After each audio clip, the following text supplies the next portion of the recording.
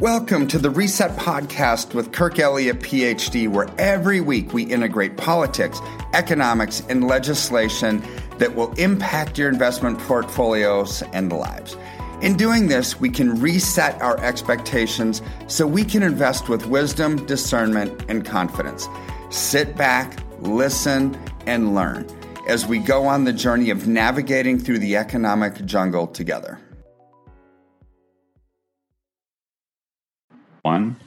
Welcome back, my friend, to the Nemos News Network, where we continue with your help to break the cycle of fake news. Now, this is a special report. I'm joined once again by my friend, Dr. Kirk Elliott of Sovereign Advisors, who's going to kind of share with us, as a PhD economist with his background and expertise, what he thinks is coming with a Biden presidency. We had two options, and America was cheated out of the right one, I believe. But now we have to live with it, and I don't know what's going to happen. That's why I'm having Kirk come on to share with us. I do know we're going back into things like the Paris Climate Accord full bore, and that's going to cost a lot of money. So now that the socialists have taken power, what do we expect, Kirk? And also, I missed it, but welcome back.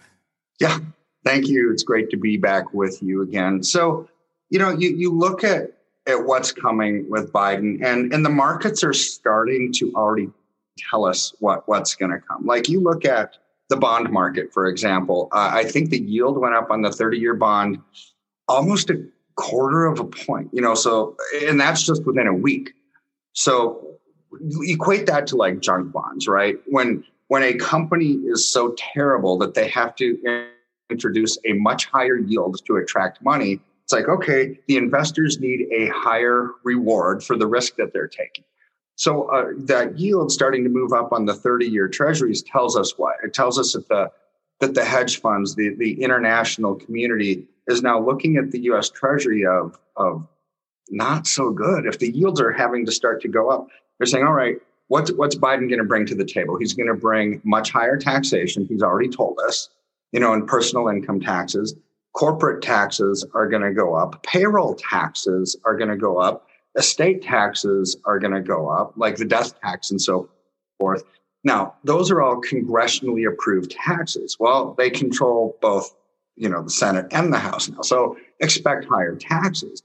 But something now that doesn't even need congressional approval would be administrative rulings, like the EPA, for example. When you've got AOC and the progressives basically in charge of the Democratic Party, not saying that AOC is in charge, but types like her are, which really want like New Green Deal and all this crazy stuff, which will hurt U.S. businesses. It will impact productivity. It will increase job losses.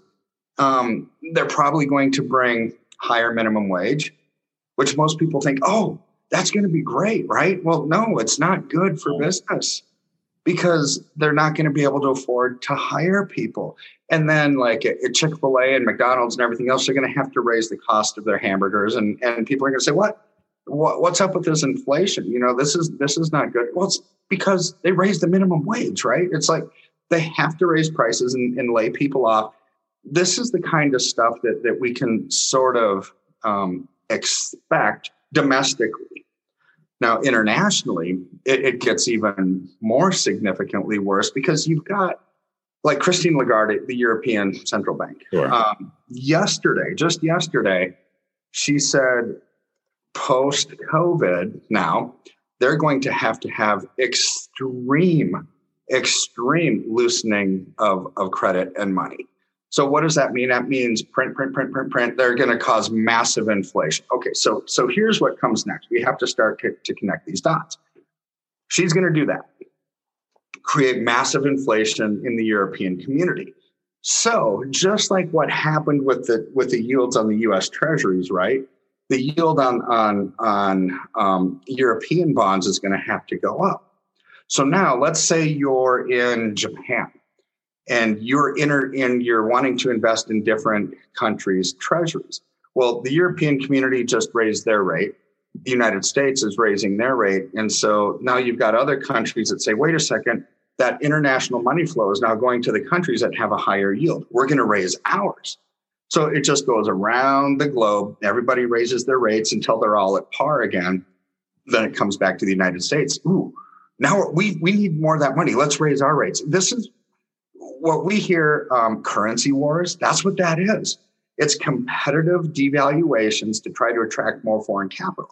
So as you have all these inflationary pressures, because how do I put it easily? So when governments raise taxes, they do that to raise revenues, right?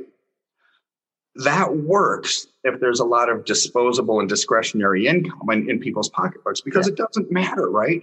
It's like, okay, taxes went up. We still have a bunch of money in our wallet. We want this stuff, so we'll keep on spending, and then government revenues go up.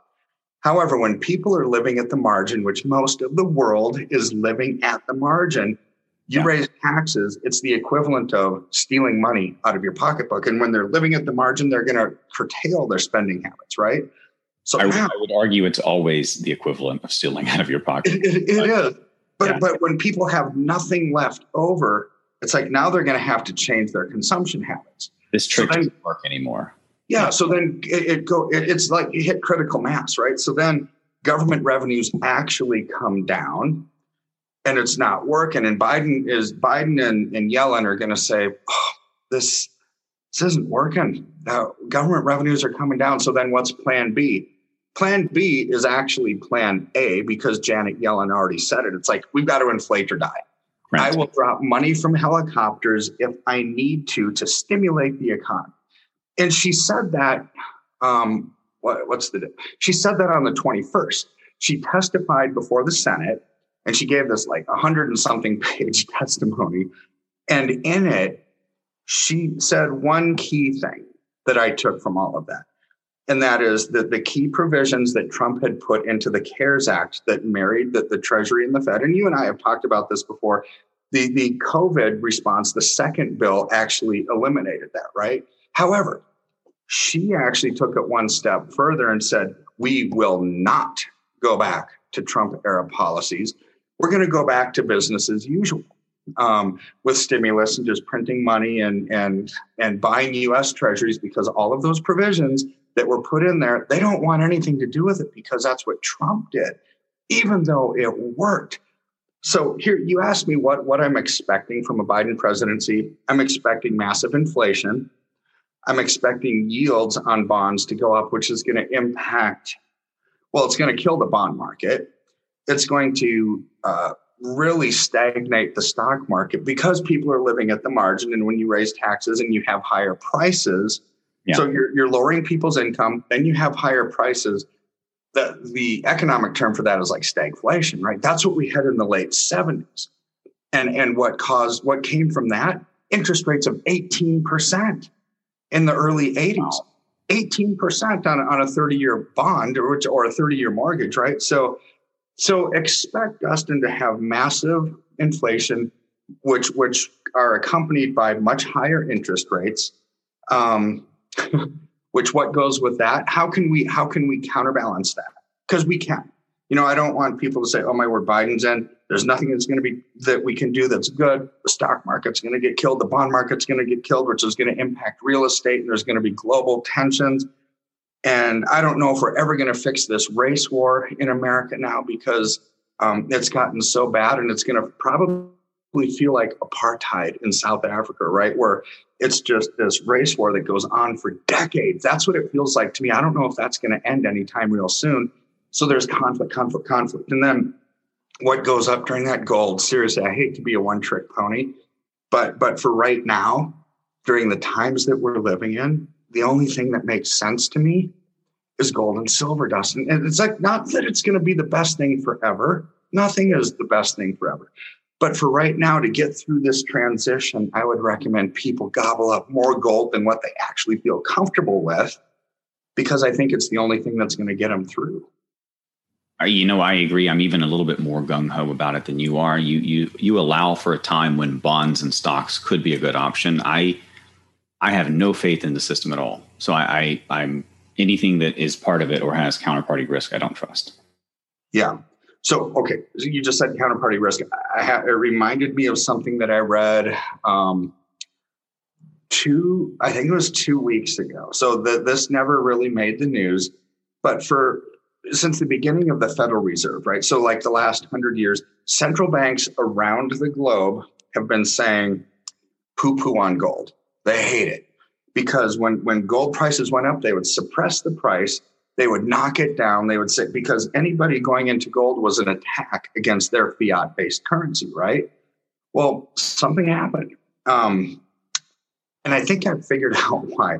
So a couple weeks ago, the Bundesbank, the German central bank, started saying, hey, everybody, buy gold. Germans, you need to buy gold. It's the most stable investment in the world. Wow, that's big. And the Dutch central bank went one step further, and they said, hey, everybody, buy gold. It's stable, it's safe. And then you go to the IMF, right? The IMF, they're not, I mean, they said even more robustly, gold is the only investment or asset in the world that has no counterparty risk. None. What did they just say? It's stable and it's the least risky asset in the world. That's what the IMF said. So I got to think it's like, okay, the IMF, they're the ones behind the Great Reset, right? They want control. They want dominion over everything, right? Why would they start saying gold is amazing when for the last 100 years they didn't? Well, I've got two logical answers. Number one is they know what's coming. They know that their time is done. There is a monetary transition happening, and they want to be out there in the front telling people, we told you that gold was going to be good because we're going into a gold-backed currency. You know, whether they want it or not, they don't want to be left with egg on their face and people losing credibility because they didn't tell people what was coming, right? So that's one answer. Number two is, especially in Europe, the central banks have a lot of gold on the books as assets in their central banks. So the higher the price of, they're in so much debt now because of COVID. So the higher the price of gold goes, now they can use that as an asset base to loan out against their other assets. So it helps their balance sheet. So either way you look at it, central banks now are looking to gold as a solid answer moving forward. A, because they probably need the price to go higher, but B, they understand what's coming and they want to let people know so they don't look like we're hiding it. You know, in this populist world that we're in, accountability, transparency, they want people to try to believe in them so they'll believe in their next system. You know, so anyways, I think that's what's starting to happen. No matter how you look at it, I think gold is going to go through the roof. I think most banks throughout history have proven they cannot be trusted, but they need trust in order to function, because in an unstable monetary environment where people are sticking gold and silver in the ground or under the pillow or something like that, like the tooth fairy, they're not going to have the same kind of power to manipulate trade and ongoing, life for everyone the way that they do now. People would just bail out. And we're pretty close to bank runs, I think, at this point. Most of the country is aware of just how unstable things are. Very, very much so. And so is the Fed. I mean, the Federal Reserve, can't remember if it was on your show or not, where I talked about the 98-page document that the Fed gave, where 15 major multinational banks that had to put together an orderly resolution and submit it to the U.S. bankruptcy court. It's like, and HSBC was on there, Toronto Dominion Bank was on there, Citibank was on there. So the Fed is saying, hey, these big banks, they're not really passing stress tests. They're on the verge of bankruptcy. So therefore, we want an orderly resolution. What are you all going to do when this happens? And we want you to submit that to the U.S. bankruptcy court. You can go to the federalreserve.com or gov, whatever their website is, and just look at their memos. It's on there. It's in plain sight. They're not even hiding it. 15 major international banks that are basically on the verge of bankruptcy because they have to fulfill this requirement for an orderly resolution and submit it to the U.S. bankruptcy court. It's like, these aren't small mom and pops. These are some of the largest banks in the world. So there's something coming. Agreed. And what people can do, again, a one-trick pony or two-trick pony, gold and silver. And you can get it from a lot of places. You can even get it down the street maybe. But I found that the prices and the transparency and the advice also just about the marketplace and the knowledge that comes with going to Dr. Kirk Elliott's firm, and you can reach it at nemosnewsnetwork.com/gold. It'll take you straight to Sovereign Advisor's website. And that's a good place to buy gold and silver from. I used to go a couple of other places when I bought silver. I don't buy gold usually, but I found that you've got great rates, and I really appreciate how you kind of hold people's hands who really don't know what they're doing with gold and silver. Now, that's kind of the plug part of what we're doing here. But, to be realistic and all kidding aside, it is the right place to be. Gold and silver is, as you said, the only place that has no counterparty risk. So wherever you get it now while you still can, while it's still legal. Who knows what's coming? And I don't know about you guys, but I have a little silver and I'm going to bury it somewhere. I think that's good. And really, as an advisor right now, I believe in over allocating into the positive trend rather than just having all kinds of diversified stuff that might be diversified into a bunch of different Titanics, right? So, But to do that, you have to blend the economic world. You have to blend the political world, because economics and politics all go together to give us the financial trends that we're living in. And that affects the social dynamics of the world we're living in. So It's not just to look at a chart and say, okay, this trend line looks good. It's not overbought. It's not oversold. So let's allocate into it. It's much more than that. So that's why I feel confident when I tell people, don't be diversified so much, over allocate into the positive trend. And I don't know how long it's going to be. Maybe it's 6 months, maybe it's a year, maybe it's 3 years. Who even knows? All that we know is Dustin, if we want to maximize the future, well, how do you do that? Well, you have to maximize today. Then tomorrow, when you wake up, you maximize tomorrow. Then 2 days from now, you maximize that day. If you can maximize every single day, then you'll have a maximized future. So how do you do that? You just have to over allocate into the trend that's in front of you that day. Yeah. Make sure that you're not too emotionally attached then to that investment, because at some point you are going to liquidate it and get rid of it, or else it becomes a collectible. If you're not willing to sell it, it's a collectible. Look at everything as a tool to protect and preserve against stupid government policy that none of us can control. And that's how you can get into safe ground and move forward safely. Well, you're mentioning something I want to kind of add to that, and that's that diversification may not be your friend here. And that's completely the opposite of what everyone hears their entire life. Diversify. And I want to remind people that Warren Buffett, of all people, who recently went kind of pro gold and silver, even though he used to be kind of an anti, he reminded people, distracted me. He actually advised people not to diversify. He told people to get really good at one thing and master it and play that area. And I always thought that was really good advice. And now, better than any other time in probably modern times, if not human history, it's a good time to get into gold and silver. Right. 100%. It is so good. And not every time in history is, but right now it is. Sure. All right, folks. Dr. Kirk, I appreciate your time. Is there anything that we need to cover before we close out? No, I don't think so. We covered a lot of ground pretty swiftly. I mean, the big points of where there's all kinds of stuff we can talk about. We'll just save it till the next show. We're going to come on again next week or something, because I'm sure the world is going to look even more significantly different than it does today in a week. So, it is. But yeah, just if you don't have gold, gobble it up. Give me a call. I'm sure, Dustin, you have links on your site on this show where they can get in touch with me. I'd love to help people out.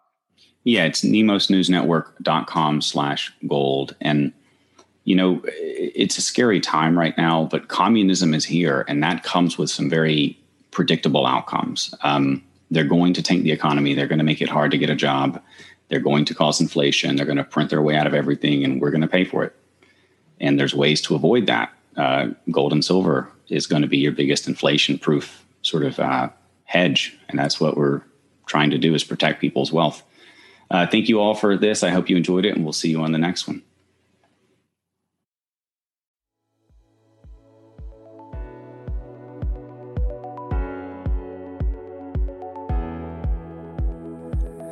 Thank you for listening to Reset with Kirk Elliott, PhD. Every week, our goal is to increase your knowledge and help melt away any financial anxiety and stress that causes inaction. In any economy and with any presidential administration, there are things we can do to thrive and not just survive. Thanks for going on this journey with us. We look forward to our next time together on the next installment of Reset with Kirk Elliott, PhD. If you have any questions, call us at 720-605-3900 or simply email us at info@kirkelliottphd.com.